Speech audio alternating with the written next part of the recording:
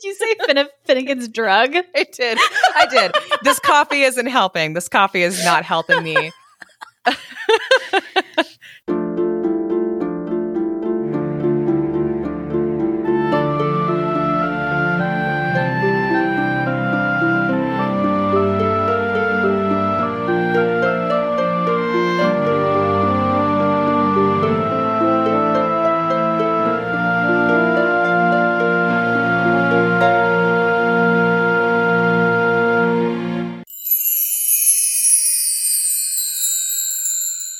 I actually think I might chug this and go get another one.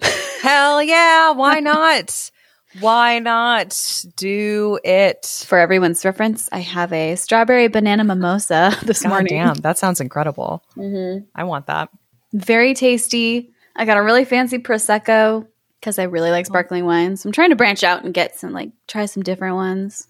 Which one did you get? I'll have to go look at the bottle. It has a brown label on it. I got it at Trader Joe's.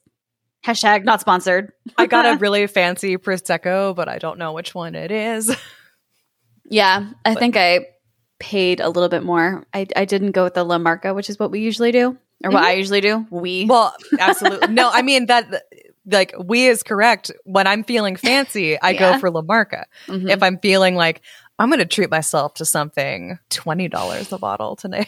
Yeah. Yeah, I think this was like $2 more than the La Marca. Mm-hmm.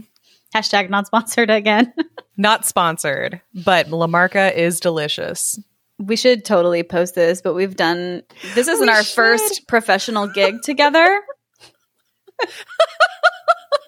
Yeah, this isn't the first time that we've been paid to talk about various subjects that we are passionate about. Mm-hmm. Yeah, we had a little TV show, a little web show. Oh my god, I can't fucking. Oh my god, I don't know. I don't even know if to call that like a web series of short videos. It was called Fill My Jug. because we were doing it on behalf of a local liquor store that had Jug in the title. They were awesome. It was just a local liquor store, and he gave us free alcohol in exchange for giving him cute little 1-minute videos. We made him cute little videos for him to put on his YouTube channel and on his Instagram. Yep. And one of them was La Marca, probably my favorite. We'll have to post those at some point because they were pretty funny. We absolutely have to post the La Marca one because the La Marca one's my favorite anyway because we scream a lot reviewing that one. I was trying to get Abby to open it by popping it, and then she did, and it startled both of us. Yep. That's very on brand for the two of us, I think. Yeah, so if you wanted to see our beautiful faces actually together and talking, we'll post those at some point maybe. And La Marca may not stan us, but we definitely stan La Marca, so I feel like that review is still solid. Yeah, good old Finnegan's Jug. The person who owns it was really nice, really sweet to us. Frank is a good guy. Yeah, we had a lot of fun doing that. Yeah. I like the ends were always my favorite because Abby would add a cute little, not really like a blooper, but just something we did that was really silly. Yeah, something like a cute non sequitur. It's actually what Dustin does, only he puts it at the front of our show right before our intro song. Yep. Always hustling. That's us. Always hustling, always trying to work together. We're just good partners. We are good partners. I love working with you. Oh, and Adam had a correction. I think he had a correction. So I was telling him the Three Mermaids.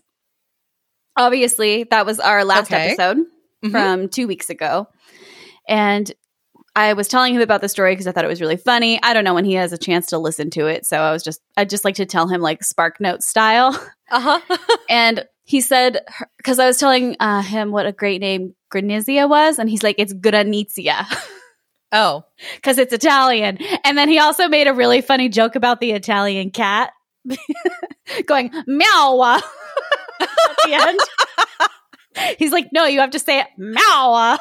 Meow. Oh, no. Oh, so many missed opportunities. Also, of course, it's Granizia. That makes perfect sense. I said, Granizia, that's such a cool name. And he's like, it's probably Granizia because it's Italian. That makes sense. Absolutely. Well, because my husband's a know-it-all.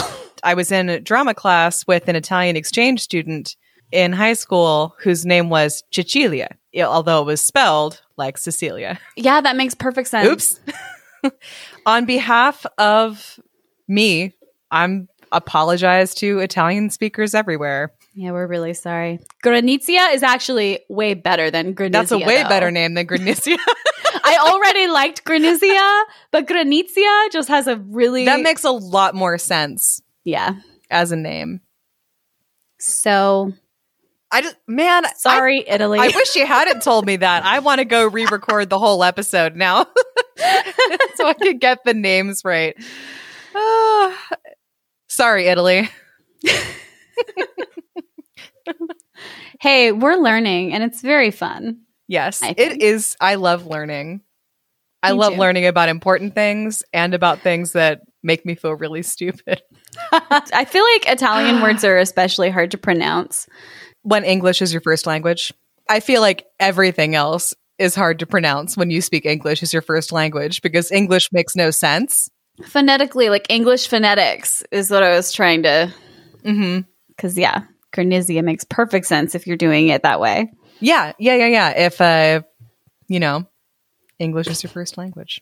I do have something fun I want to tell you about. Okay. So this is kind of weird, but there's a spider that lives in my bathroom. Okay, hang on. I'm going to make a prediction about where the story is going because I just know you at this point. So there's a spider that lives in your bathroom, and if you're treating it anything like the one that used to live in your office at Chico State, you've been have babies. Yes, you've been feeding it, Mama Spider. Because I remember you specifically went to Petco and I think bought flies or something to feed to the spider in your office, and then I thought about it, and then you had a little family. I'm pretty sure they all starved to death, and I still feel very sad about that. Yeah, I think they did all starve to death probably because you were no longer there taking care of them. Aw. No, they definitely died while I was still there in my last work. But this is a different spider. This is Fernando. It's a different spider. Tell me about Fernando. So he lives in my bathroom. I don't mind spiders. I actually quite like them. You know, they keep pests away, even though he's kind of in an obvious spot that I feel like if I had any guests at my house ever, it'd be really embarrassing to be like, yeah, that's just my pet spider now. That's just there. Fernando. He moved in a while ago. I love him. He's great. He's like a little wolf spider or house spider. He's just like a little brown one. Uh-huh. He's small. But I'm really proud of him. He shed his exoskeleton. Good for him. So I feel like he's thriving and it makes me really happy. And also, there's another little spider that moved in next door to him, and I named him Jeff. Jeff? Jeff and Fernando. I'm just really surprised Fernando hasn't eaten Jeff because Jeff is like the tiniest spider I've ever seen, like really tiny. Do spiders often eat other spiders? I assume so. I think they kind of eat anything they can get. And I don't think I have a lot of bugs in my bathroom, so I'm actually kind of worried for Fernando too. Hey, Fernando made his choices. Yeah, he has one of those cool little webs that's like a little tunnel. Mm-hmm. So he'll run in and like hide, and when I blow him down. I like spiders. God, the more you talk about it, the more my skin is just crawling. Like my skin is twitching right now. And I'm like, oh God, one of them's on me. But I'm really happy for you and for your little spider roommates. They live there. They don't bother me. I think they're cute. Actually, when I see him, I get excited. I was so excited when he shed his exoskeleton. I was like, are there 2 spiders in there now? And then it was not. And I got really excited. I'm glad Fernando is thriving in your bathroom. It feels like he's thriving. I feel like that's a good thing that he shed. So that's what's going on in my life. Which is honestly, that is such a Kelsey story that I'm just delighted. I've known you forever. To those who are new to the joy that is knowing Kelsey, I feel like I get a spider story every few years or so when another important spider comes into her life. For a while there, the important spider in your life was Ellie, which was the tarantula at the nature center that you worked at. Yeah, she was a cutie. She's a Chilean rose tarantula. She had a big personality. If you held her long enough, she would like start to make a web on your hand, which was hilarious because it's like she just puts her butt down and then rotates and then puts her butt down again. Oh, I thought she was funny. How is that a personality and not just like something that makes you want to scream and fling that giant spider Because she was so cozy on your hand. She was chilling. She was Chilean and chilling. Okay, I'm sorry. Again, Dustin, just I shouldn't be allowed to be on a podcast. Someone take her microphone away. Oh, someone get me a new co-host. I can't. So I was talking to Abby about she's going to come visit me in a month or so. Oh, yeah. And Abby was like, well, I just got to make sure that, Steven's okay with watching the pets. And I was like, sorry, but pets? Like plural? Oh, my God. Oh, I was like, oh, yeah, I guess I haven't mentioned on the podcast that I'm planning on visiting yet. Yeah, sure. We can talk about that. Like, no, Abby got a cat and failed to mention this to me. I thought that I told you. Yeah, I got a cat. Tell us about your cat, because I need more information. I mean, I already know a little bit, but I'm still like just amazed that you forgot to mention. The cat's name is Bree, which is short for Briog, because we named her after Omadon's dragon from the Flight of Dragons movie. Amazing. It is amazing. That dragon is amazing. That movie is amazing. James Earl Jones plays an evil wizard in that movie, and I highly recommend it to everybody. But it actually is legit. It's legit. Movie. It's a great movie. So we have this great cat now, and she's a tabby, and she's 4, and we adopted her from the shelter down the street. And she and the dog are getting along beautifully, which is great. They really enjoy playing. And by playing, I mean she puts herself somewhere just out of his reach. And he gets very excited and runs around the thing that she's perched herself on while she stares at him, and then tries to bat him occasionally from where she is. And then, and this is how I know that she's enjoying herself and isn't just scared. Because eventually he'll calm down, and he'll go get one of his chew toys. And then he'll, plant himself somewhere in the vicinity and chew his chew toys. And she'll stare at him for a few minutes, and she'll start creeping towards him really slowly. And she's just planning, how do I get his attention again? Oh, that's so cute. Because occasionally she'll rush forward to wherever he is and then whap him on the nose really, really fast. And then she'll run back to wherever she was before. That's adorable. Yeah, it's really cute. They really like each other. Good. Oh my gosh, I'm so happy to hear that. Yeah, me too. It's always like kind of nerve-wracking because Obi, he's a really young dog, and he also, he's a pandemic puppy. He wasn't especially well socialized before we brought him home. I don't think he'd ever seen a cat before. So we were just like a little bit like, I don't know. Like, we'll see how this goes. It's probably why I didn't mention it for a while, because I was like, well, we're kind of making sure that Obi doesn't kill the cat. Yeah, not that we would let it get that far. I realize that sounds bad, but we're making sure that Obi doesn't want to kill the cat, because then obviously we'd have to send the cat away. Yeah, for sure. And so we didn't. It's kind of like not telling anyone about like a pregnancy before the 3rd month or whatever, just in case it doesn't work out. But it's working out great. Good. I'm so glad to hear that. Bree. Yeah. Well, Bree. She is a freaking cutie. She is so cute, and like the dog just loves her in a very intense but friendly way. Good. Yeah. We love her too. She's starting to get really cuddly, where she just likes to she's actually spending time like curled up in our laps, or in the case of me when I'm trying to work, lying across my keyboard. The best. Just the best. She is an accomplished killer of bugs. Nice. Which is not lazy. Yeah, which is really different from our previous cat, who unfortunately passed away last year. But our previous cat wouldn't hurt a fly. We're actually pretty sure that if we ever put out traps, she would warn the thing that we were trying to trap, because she was a gentle and lazy soul. Yeah, Thor kitty. She was a good Thor kitty. Yeah, cat. She was a good kitty. But Bree is more than happy to kill whatever. Perfect. Yeah, she's an indoor only cat, because I'm pretty sure that if we let her out, she would be a scourge of the local bird population, and they don't deserve that heat from her. She should leave them alone. Oh, she sounds adorable, and I'm so happy her and Obi are getting along. Me too. It's really relieving, and we're just a big, chaotic, happy family. Love it at the moment. So yeah, that's what's going on with me. I also got another tattoo. I will send pictures of both the cat and the tattoo. Yeah, together to the Instagram. Yeah, sure. I can make that work. Cats and tats. Cats and tats. That's what we do here on Fairy Tale Fix podcast. Yeah. Oh my gosh. So, is there anything business-wise we need to get to before we read our stories? I think just one thing. Mm-hmm. And that's basically that we have our podcast anniversary coming up in just a couple short weeks.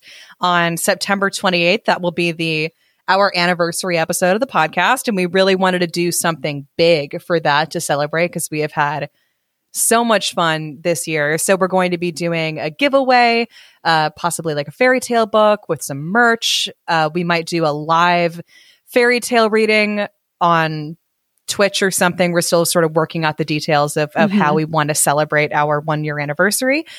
But we figured that for our regular episode that we release on the 28th, we are going to cover Sleeping Beauty. Yay! We're going to do a big one. We're going to go for a big one. We're going to watch a bunch of Sleeping Beauty related content. Yeah, we'll be like reading and watching things inspired by the classic fairy tale, and then we will read the classic fairy tale and talk about its history, talk about different versions, and just all in all have a good time with what is definitely one of my favorite fairy tales. Yeah. So if you have any suggestions, any versions of Sleeping Beauty or just related things, definitely let us know. You can message us on Instagram or Twitter or Facebook or email us at info@fairytalefixpod.com. Yes, please. We want to know what your favorite Sleeping Beauty thing is, or what's your favorite thing about Sleeping Beauty. Because I think there are like a lot of different versions. Yeah, I'm not sure if there are a bunch of different versions outside of like probably like a shorter version and a longer one, like what we found is often the case with like these Brothers Grimm stories. I thought that was one of the ones where it's like there's like a French version and like the Brothers Grimm version, and maybe so. I don't know. Like this is partially what we'll do research on and uncover. I know, I'm for excited. Our Sleeping Beauty episode, because I actually realize I don't know a lot about Sleeping Beauty outside of I think I read the original fairy tale once or twice and seen the Disney movie. So I'm very excited about this. That'll be good. I'm stoked. All right. Yeah. Make sure to email us or message us at your favorite Sleeping Beauty trope and, shows or whatever. I know there's a bunch of different movies. I know, yeah, a bunch of different movies. There's a bunch of different books based on it or that use themes similar to. All right. Well, are you ready to hear a story today? Because I have a fun one. Tell me. I chose it from Chinese Fairy Tales and Legends. Nice. Okay. The story I'm reading to you today is called The Kindly Magician. Ooh, okay. Oh my gosh. I'm very excited about this. Yeah, I love all of the stories in this book. They are so much fun. Okay. So give me 3 predictions for The Kindly Magician. Prediction number 1, the Kindly Magician is not the main character. He is just someone that the protagonist encounters at some point during the story. Okay. The second prediction, because I've been so richly rewarded by every Chinese story that you've told so far, I predict that there will be a boss-ass dragon in this story somewhere. All right.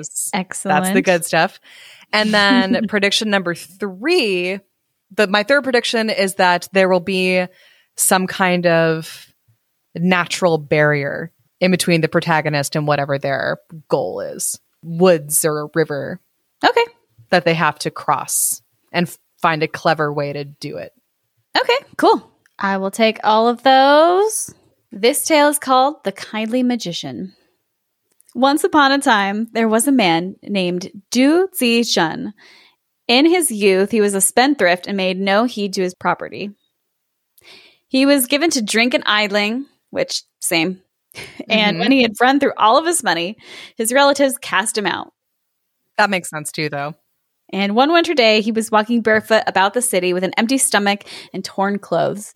Evening came on, and still he had not found any food. And without end or aim, he wandered about the marketplace. He was hungry and cold and seemed well nigh unendurable. Turning his eyes upward, he began to lament aloud.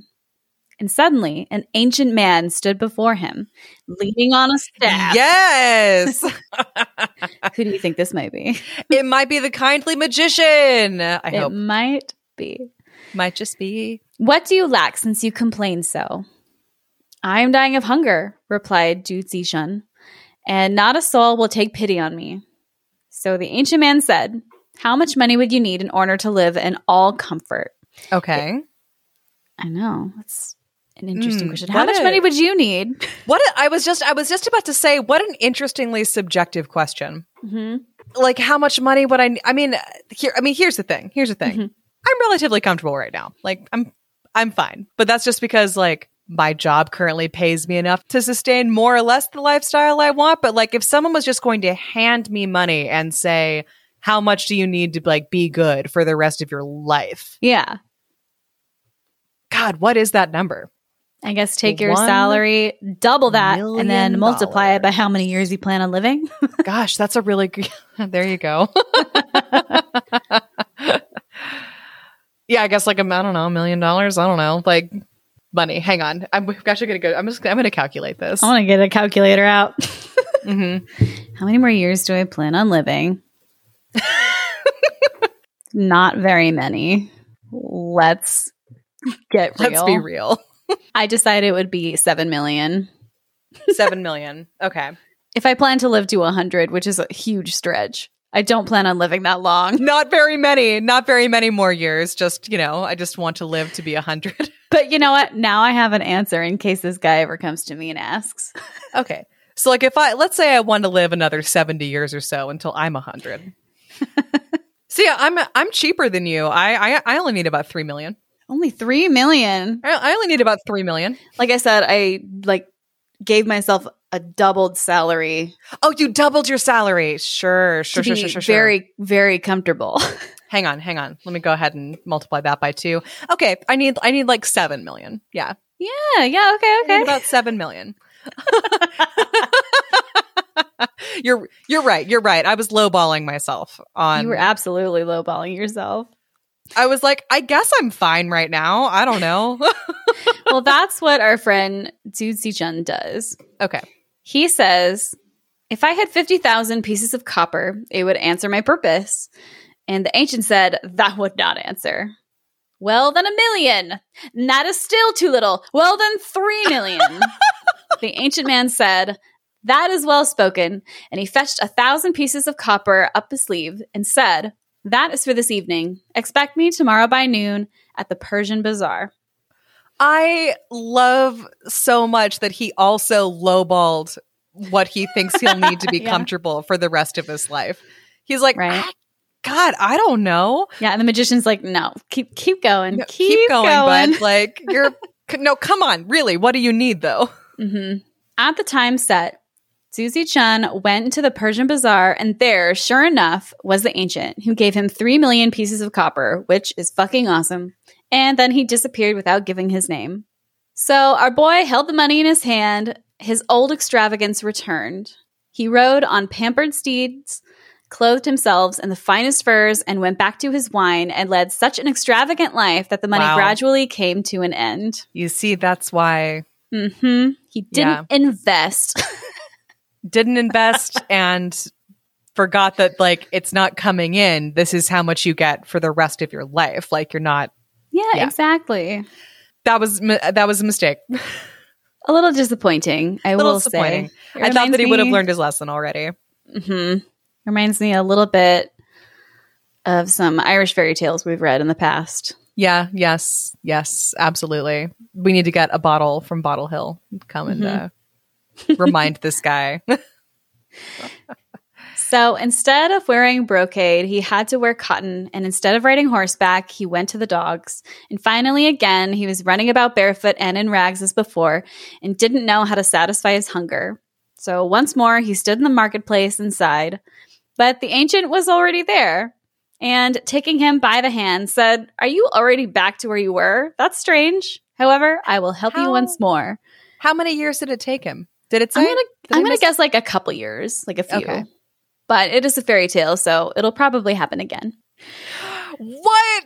You're crazy. I'm sure that this man on the second time around has learned how to spend his money wisely and also like do kind things for other people with his. Zhu Zichun was ashamed and did not want to accept help, but the ancient assisted and led him along the Persian bazaar. This time, he gave him 10 million pieces of copper, and Zhu Zichun thanked him with shame in his heart. With the money in hand, he tried to give time to adding to it and saving in order to gain great wealth. But as is always the case, it is hard to overcome ingrown faults. Gradually, he began to fling his money away again and gave free rein to all of his desires. And once more, his purse grew empty, and in a couple of years, he was as poor as he had ever been. Then he met the ancient the third time, but now was so ashamed that he hid his face when he passed him. But the ancient seized his arm and said, "Where are you going? I will help you once more, because I'm the fucking best. Aww. And I will give you 30 million. But if then do you not improve, you are past all help." Which is super, he really is like the kindly magician. That is so nice. I'm excited to get to the end of the story. I already have so many thoughts. Full of gratitude, Zhu Zichun bowed before him and said, "In the days of my poverty, my wealthy relatives did not seek me out. You alone have helped me 3 times, and the money you give me today shall not be squandered, that I swear, but I will devote it to good works in order to repay your great kindness. And when I have done this, I will follow you through fire and through water if needs be." And the ancient replied, "That is right. When you have ordered these things, ask for me in the temple of Laozi beneath the 2 mulberry trees." So Zhu Zichun took the money and went to Yangzhou. There, he bought 100 acres of the best land and built a lofty house with many hundreds of rooms on the highway. And there, he allowed widows and orphans to live. He bought a burial place for his ancestors and supported his needy relations. Countless people were indebted to him for their livelihood. So, okay. He's getting it together. Yeah, turned it around. Turning it around. He's not going to fuck it up this time. When all was finished, he went to inquire after the ancient in the temple of Laozi. The ancient was sitting in the shade of the mulberry trees, blowing the flute. He took Zhu Zichun along with him to the cloudy peaks of the holy mountains of the west, and when they had gone some 40 miles into the mountains, they came to a dwelling fair and clean. It was surrounded by many-colored clouds, and peacocks and cranes were flying about it. Ooh. Which sounds like really pretty. Yeah. Love it. Within the house, there was an herb oven 9 feet high, which I have no idea what an herb oven is, but it sounds interesting. Hang on. I'm just going to Google it real quick, just because I am very curious. Herb oven. Nope, just a lot of references to like acupuncture and herbal medicine. Anyway, do continue. Maybe, I don't know. I have no idea what an herb oven is. Maybe we'll get some context clues. The fire burned with a purple flame, and its glow leaped along the walls. 9 fairies stood at the oven, and a green dragon and a white tiger crouched beside it. And evening came. The ancient was no longer clad like an ordinary man, but instead wore a yellow cap and wide flowing garments. Taking 3 pellets of the white stone, he put them into a flagon of wine and gave them to Zhu Zichun to drink.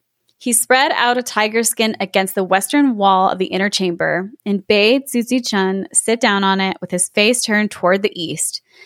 And he said, "Now beware, no matter what happens to you, whether you encounter powerful gods or terrible demons, wild beasts or ogres, or all of the tortures of the underworld, or even if you see your own relatives suffer, do not speak a single word, for all of these are only deceitful images.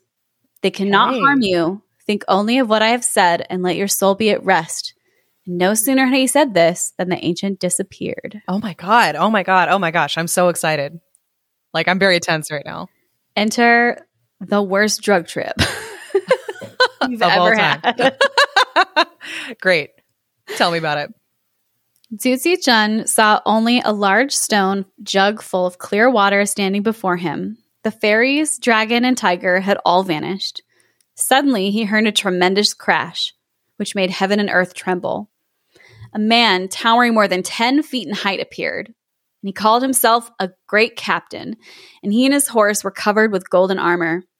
He was surrounded by more than 100 soldiers who drew their bows and swung their swords and halted in the courtyard. Okay. Giants. Badass. Terrifying. The giant called out harshly, "Who are you? Get out of my way." Zhu Zichun did not move and made no answer to his questions.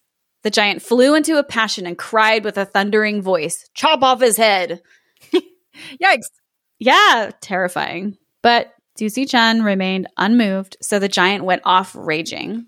Then a furious tiger and a poisonous serpent came up roaring and hissing. They made as though to bite him and leaped over him. But Zhu Zichun remained unperturbed, and after a time they dissolved and vanished. Okay. So, I know, this Excellent. is like... He's doing great. He's doing really great. You know, it's really interesting. The magician really didn't say why he should do this. I also, I did notice that. I am just hoping that all will become clear at some point. But at the same time, like, Zhu Zichun did say, "I will do whatever you want." That's true. So this is what he wants him to do. No questions asked. After a while, a great rain began to fall in streams. It thundered and lightened incessantly, so that his ears rang and his eyes were blinded. It seemed as though the house would fall, and the water rose to a flood in a few moments' time, and they streamed up to the place where he was sitting. But Zhu Zichun remained motionless and paid no attention to it. After a time, the water receded. Then came a great demon with the head of an ox. He set up a kettle in the middle of the courtyard, bubbling with boiling oil. He caught Zhu Zichun by the neck with an iron fork and said, "If you tell me who you are, I will let you go." He's being tested. Yep. Zhu Zichun shut his eyes and kept silent. Then the demon picked him up with the fork and flung him into the kettle. He withstood the pain, and the boiling oil did not harm him. And finally, the demon dragged him out again and drew him down the steps of the house before a man with red hair and a blue face who looked like the prince of the underworld. Yeah. Okay. The prince cried, "Drag in his wife." What? Yeah, I know. Apparently, this guy's been married for 10 years, and it just what? is not mentioning it. I think this is a long time after he's had the money, but that seemed kind of random to me, too. Wow. Okay.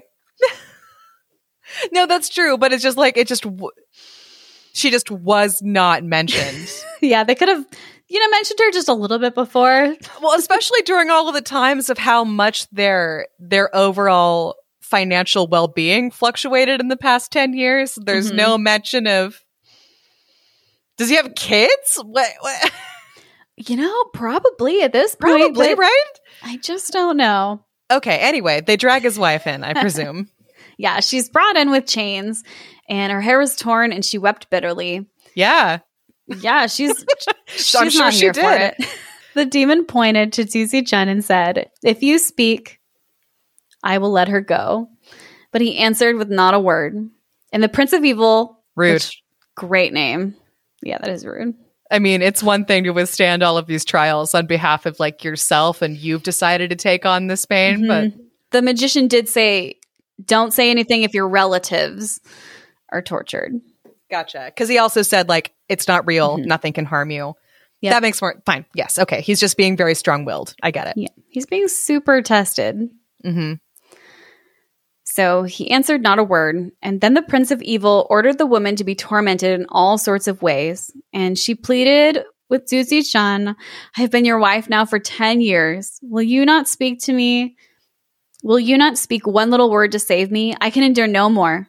And the tears ran in streams from her eyes. Yikes. I know, it's super sad. Oh my God. She's like screaming, and he's just not saying a word. Thereupon, the Prince of Evil shouted, "Chop her into bits." And there, before his eyes, it seemed as though she were being chopped to pieces. But Zhu Zichun did not move. Because he's a fucking badass. I guess, yeah. Stone cold. Yeah. Okay. "The scoundrel's measure is full," cried the Prince of Evil. "He shall dwell no longer among the living. Off with his head." And so they killed him. And it seemed to him that his soul fled his body. and the ox-headed demon dragged him down into the lower regions where he tasted all the tortures in turn. Hang on. Sorry. I know I'm interrupting a lot with this story. That's okay. There's a lot happening. There's so much happening. And I just, wow. At first I was kind of going down the train of like, no, the kindly magician is like the best kind of person who just helps people without asking like questions or quizzing them about their worthiness of whether or not they should be helped. You know, what a great guy. What a great moral lesson for us all. And now I'm just kind of like, wait. Or was all of this just, he's just here to be a rich guy who's just fucking with this guy, and like because he gave him a lot of money, he could just torture him now? Like, what? Is he actually dead? You'll have to see. But yeah, it's definitely took a turn that I wasn't expecting, so I knew you'd love it. This is something. Yep. Something is happening. Don't worry. Wow. It gets worse. There's more. Okay, he's in hell. He's being tortured. Do continue. Yeah, but he still doesn't say a word because he remembers the word of the ancient. And the tortures, too, seem bearable. So he didn't scream and he said not a word. So it's like all these things are happening to him, but he doesn't actually like feel the pain, really. Like it's not that bad. He's able to be sort of distant from it. Yeah, because it's just a really bad drug trip. Heavy disassociation. Now he was dragged once more before the Prince of Evil. The latter said, "As punishment for his obstinacy, this man shall come to earth again in the shape of a woman." Punishment indeed. Now there's gender swapping. I love this story so much. Gender swapping punishments. The demon dragged him to the Wheel of Life. It has caps, like the Wheel of Life. Okay. Which is really interesting to me. I want to learn more about that. I have so many questions. Yeah, I wonder if that's a common fixture. And he returned to Earth in the shape of a girl. He was often ill, had to take medicine continually. It was pricked and burned with hot needles. Yet he never uttered a sound. Gradually, he grew into a beautiful maiden. But since he never spoke, he was known as the Dumb Maid. A scholar finally took him for his bride, and they lived in peace and good fellowship. And a son came to them who, in the course of 2 years, was already beyond measure wise and intelligent. What is happening? That was my reaction, too. One day, the father was carrying his son in his arm. He spoke jestingly to his wife and said, "When I look at you, it seems to me that you are not really dumb. Won't you say one little word to me? How delightful it would be if you were to become my speaking rose." Oh, no. Oh, man. Oh, this is so fucked up. Tricky. But the woman remained silent, and no matter how he might coax and try to make her smile, she would return no answer. Then his features changed. "If you will not speak to me, it is a sign that you scorn me. And in that case, your son is nothing to me either." And with that, he seized the boy and flung him against the wall. And since Duzi Chun loved this little boy so dearly, he forgot the ancient's warning and cried out. Damn it. After all of that. So close. Wow. Okay. Before his cry had died away, Duzi Chun awoke as though from a dream and found himself seated in his former place. The ancient was there as well. It must have been about the 5th hour of the night.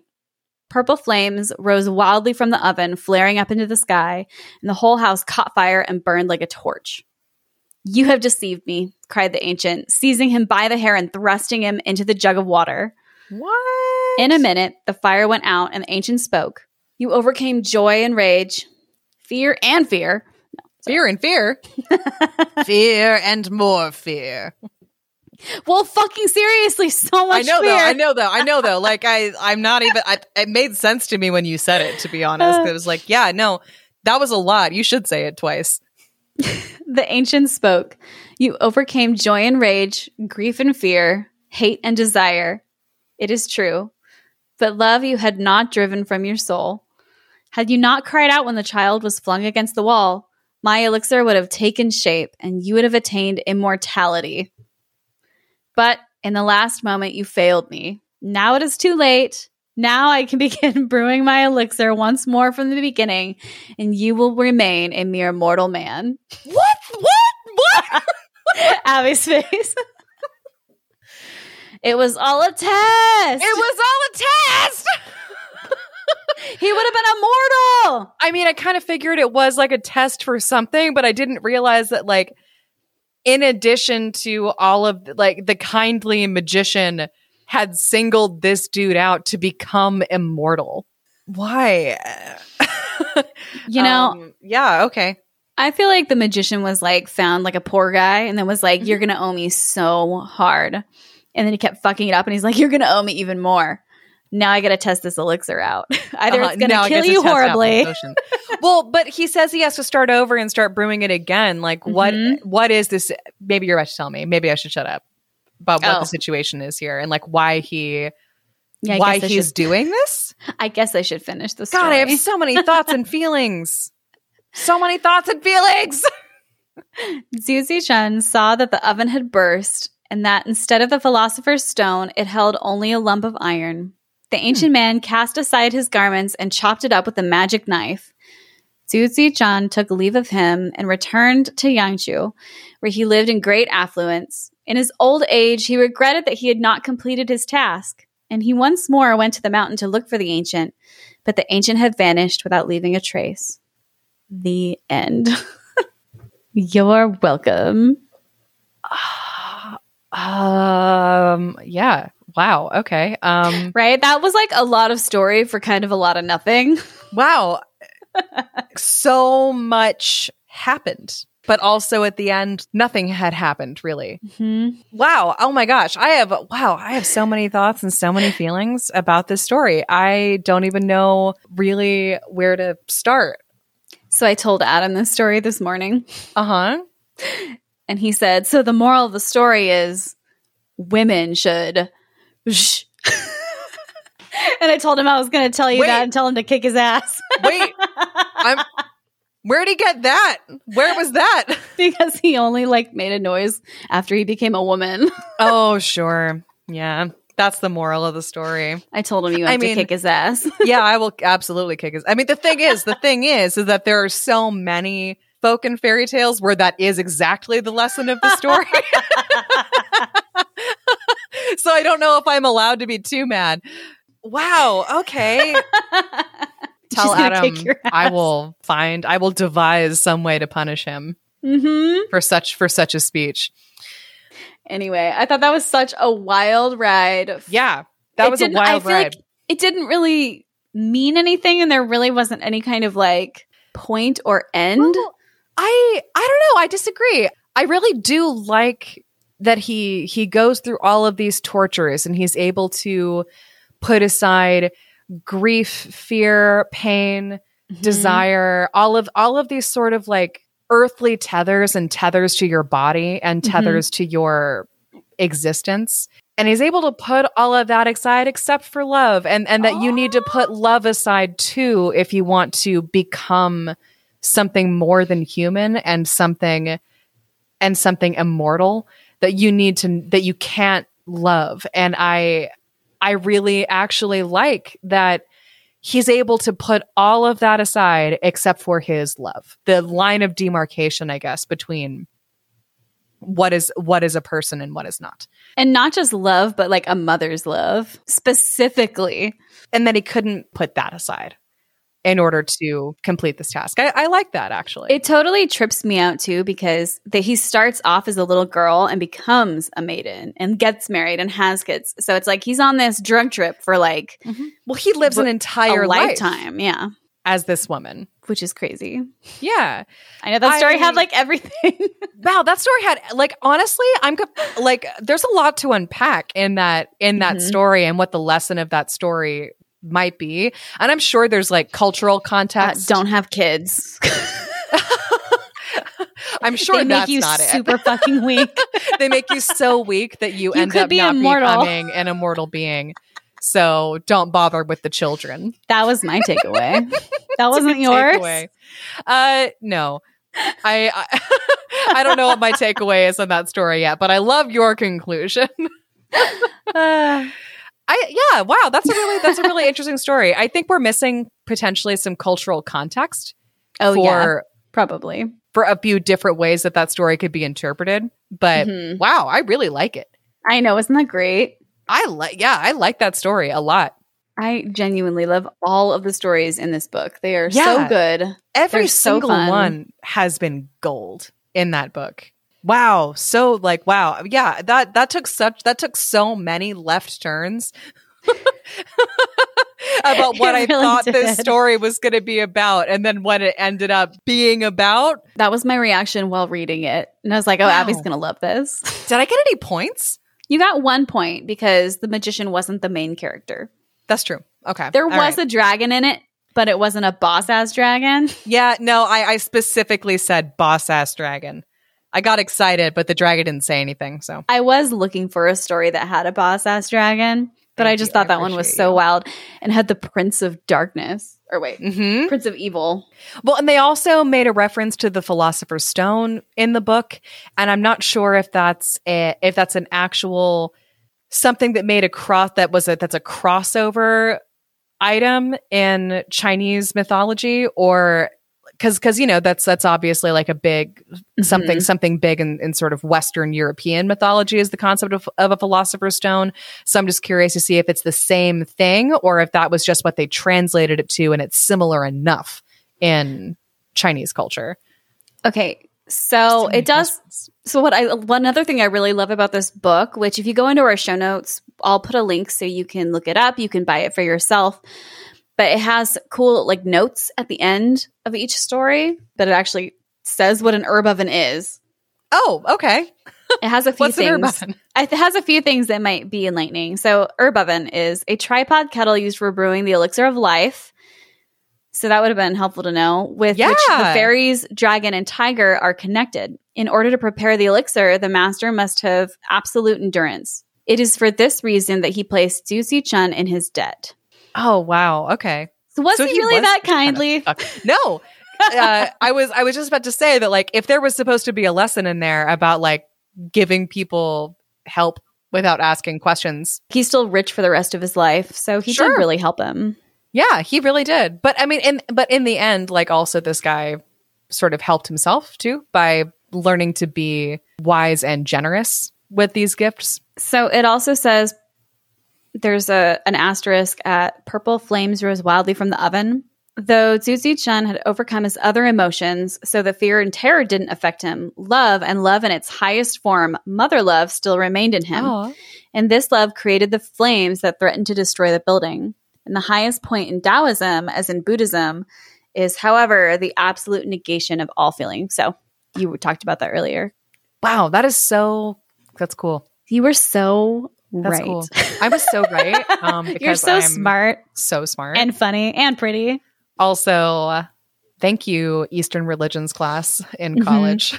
I know. I loved Eastern religions class. It was super fun. Any other great tidbits? So obstinacy, literally, his real offense, however, is reticence or the keeping secret of a thing. This quality belongs to the yin, the dark or feminine principle, and determines Zhu Zichun's reappearance on Earth as a woman. So yeah, there's a lot packed into this story. That is a lot. Mm-hmm. So it was a good one. Thank you so much for telling me that story. Is there a way that you would fix that story? No, definitely not. I love it just as is. I think it was really a lot. Wild ride start to finish. Yeah. All I want is what I usually want, which is, where's my companion story about why the kindly magician is doing this, or the not so kindly magician. I want more information on the kindly magician. I want to know his backstory, and if he does eventually find someone to help him create life elixir, immortality. Yeah, no, never mind. I found out my one fix, and again, it's a very predictable fix for me. His wife not going to be mentioned at all outside of the parts where she's being fucking tortured. That's literally the only time that we're going to mention the one. Yep. I was like, oh, so he's been doing okay for a while then. I gotcha. Yeah. Gotcha. Okay. Sure, he has a wife now. But we're only going to mention her, like, literally not even at the end of the story, like where he goes home, they don't mention her. She literally is only mentioned when she's being brought out to be, like, tortured. So that he can be, like, silent about it. Mm-hmm. Still calm, ready to become an immortal. I would have lost that I would have said something like a second after he told me not to. I've been like, wait, what? What? Wait, what are the rules? Why are we doing this? Yeah, that's why you and I are not cut out for immortality. And also probably why maybe Adam's right about what the moral of the story is. Women just can't shut up long enough to become immortal and transcend themselves, can they? That actually reminds me of, so Aurora messaged us on Facebook again. Uh-huh. With an amazing meme, by the way, that I'm going to send to you right now. Okay. Because it relates to this. So she made a meme that was, as she put it, very niche, which, yes, absolutely, Aurora, but I loved it. But it says, don't ask questions, just take the key and do what the bird says. Don't ask questions. Don't ask questions. Just do what the bird says. That is the moral of the story. Of that one, anyway. She made a meme for us, by the way. I love that so much. I feel so famous. You all making memes for us. I love her. So the story that I am telling you today is a story called The Monkey Bridegroom. Oh. And it's from Japan. I'm using my book, Fearless Girls, Wise Women, and Beloved Sisters. Mm-hmm. And I've spoken before on the show about how Kathleen Reagan didn't exactly put a lot of contextual notes outside of noting what country the different stories were from. And often I have a hard time like actually Googling it and looking up any additional information about the story. And then I realized like she has an entire acknowledgments section of the book at the beginning that acknowledges all of her sources. You know what? It's okay. So she has all of her sources up at the front, so I can also acknowledge those people, since those tend to be more original sources of the people who are originally telling the stories. The Monkey Bridegroom is a story from Japan, and Kathleen found the story in a book of folk tales of Japan by Keigo Seki. Okay. And it was, I think, originally published in like 1963. So that is this story. I also found another version of it in a different folktale book from around the same time where things go slightly differently. So I'll tell you at critical points where they go a little different. Go ahead and give me 3 predictions for The Monkey Bridegroom from Japan. Prediction number 1, somebody turns into a monkey. I like it. Okay. Prediction number 2, there is a curse. There's a curse. There's a curse. Is that too vague? No, it's not too big. It's fine. Prediction number 3, I want to be about the moral of the story. This is probably wrong, but I'm going to guess that it's a creation story. Ooh, okay. Those are all really fun predictions. Yeah. I should probably save my fun ones for the bonus-odes, but... You probably should. But it's too late. Those are your predictions. So lay it on me. Away we go. This is The Monkey Bridegroom. In a certain place, there lived an old man. And one day he went out to dig up gobo roots, which is a type of vegetable that's a staple in rural Japan. And he couldn't dig out a single one. And just as he was wondering what to do about that, a monkey came along and called out, "Grandfather, shall I help you pull up gobo roots?" And the old man says, "Yes, please help me. If you will dig up some roots for me, I'll give you one of my daughters as your wife." Whoa, okay. Yeah. The monkey already offered, though. Yes, but there's some cultural notes in the back of the book about the importance of making sure that you're not taking anything from someone without reciprocal. It still feels giving. like he could have just asked one of his daughters to help him pull up roots. You would think that he could have just asked one of his daughters. And then you wouldn't have to wed your daughter to a monkey. Then we would have no incredible story. So okay, fine, I guess. Anyway, he offers one of his daughters as the monkey's bride. "Will you really do that?" the monkey cried. "Well, then I shall come to claim her in 3 days." And the old man, thinking that the monkey surely would never come to claim one of his daughters, agreed to all that he said. Even the monkey's like, dude, I think you're really overselling a little, but okay. I just offered to help you pick up some roots, but...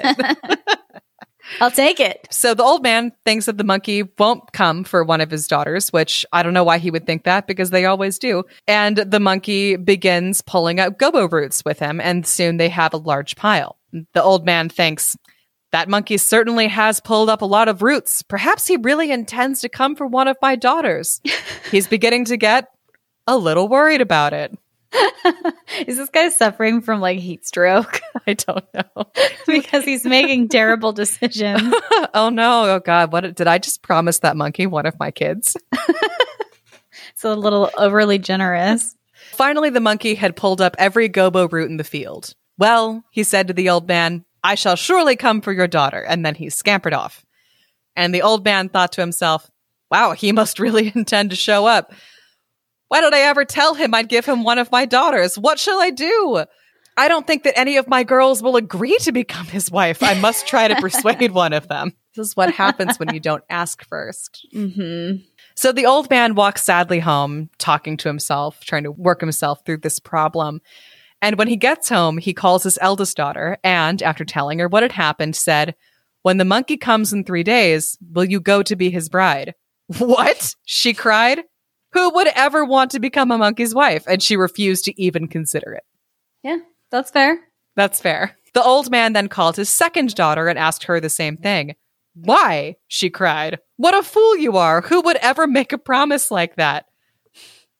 I may be older than our youngest sister, but I'm not going to become the monkey's bride. I don't think anyone would do it. And she refused completely. Is the youngest, nicest one going to be like, anything for you, Daddy? You know it. Since the older two have refused, the old man thought to himself, I don't think the youngest will agree either. However, I'll have to ask her. There's nothing else to be done.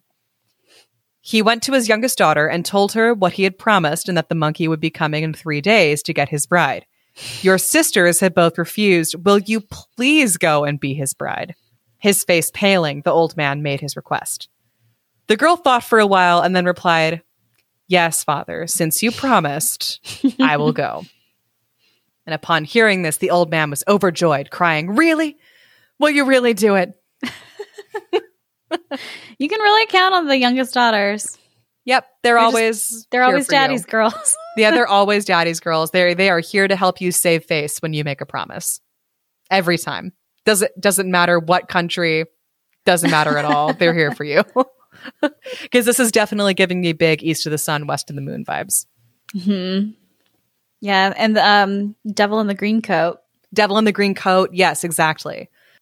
Yeah, so he's very excited. He's asking, really, will you go?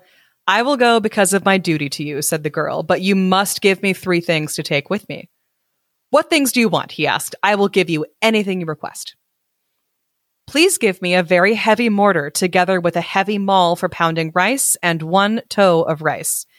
And a toe, according to the book, is about 50 pounds.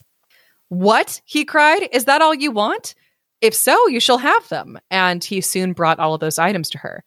In the other version of the story, she requests a big earthen jar with lots and lots of needles put in it. Interesting Deviation.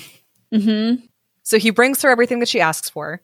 And on the 3rd day, the monkey comes as he had promised. The youngest daughter says to him, I am to become your bride, but when we go back to the mountains, we will want to eat rice mochi. So let's take this mortar, maul, and bag of rice with us. You can carry it all on your back. And the monkey loaded everything onto his back. It was very, very heavy. But since his bride had requested it, he did not want to refuse. And they set off up the mountain, the monkey carrying his heavy load. What kind of monkey do you think this is? Because, I mean, there's a lot of different kinds of monkeys out there. I don't know. Honestly, had intended to Google like monkeys native to Japan. I think it might be a macaque. Yes. There's a Japanese monkey, or a macaque, is native to Japan and is found on all of the main islands. Oh, you know what? I remember watching a nature documentary in an anthropology class. Mm-hmm. About these particular monkeys, because we were learning about how culture is transmitted from parents to children, and they were actually using these macaques as an example of washing your food being taught by like monkey mothers to their children. but that was also like a newly invented technology among this particular group of monkeys, that like one day some monkey got the idea to start washing her food, and then she taught her children, and then her children taught their children, et cetera, et cetera, et cetera. And thus culture and technology is transmitted between people. Anyway. I remember that movie. Yeah. But they're very like, they're nice looking monkeys. They're kind of like medium sized-ish, and they're very cute. Whitish tan fur and really adorable bright pink faces. Mm-hmm. Yeah. Definitely not like the worst if you're going to be an animal's the worst thing to be married to. I mean, that's at least a little closer to home than a polar bear. So, yeah, but you can't ride this monkey around. It's too small. That's true. But you can strap a giant mortar pestle and bag of rice to its back. I guess. I feel like 50 pounds would be a lot for that tiny monkey, but go on. Anyway.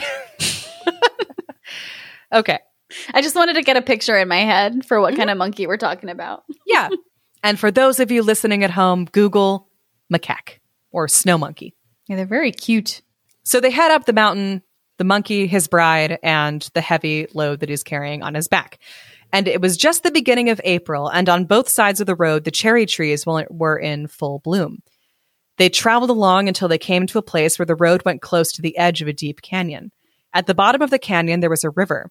At this point, the branches of the cherry trees fell over into the canyon, making such a beautiful scene that the girl stopped, saying to the monkey, "Oh, such a lovely cherry tree.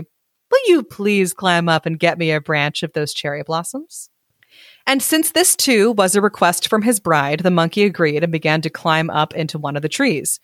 "Please get some flowers from the topmost branch," the girl cried from below, so the monkey continued to climb higher and higher. "Is this about right?" he asked. But the girl urged him higher and higher until he had climbed up to where the branches were very small and weak. It seems like a trap. It's yes, you are right. It is a trap. The load on his back was very heavy, and the branch he was on was very small. Suddenly it broke, and the monkey fell headlong into the canyon below, landing with a splash in the river. As he sank from sight with the heavy mortar on his back, he sang this song: "I do not regret my death, but oh, how sad for my poor bride." And he soon disappeared from view. Oh. The girl was very happy and returned to her home. The end.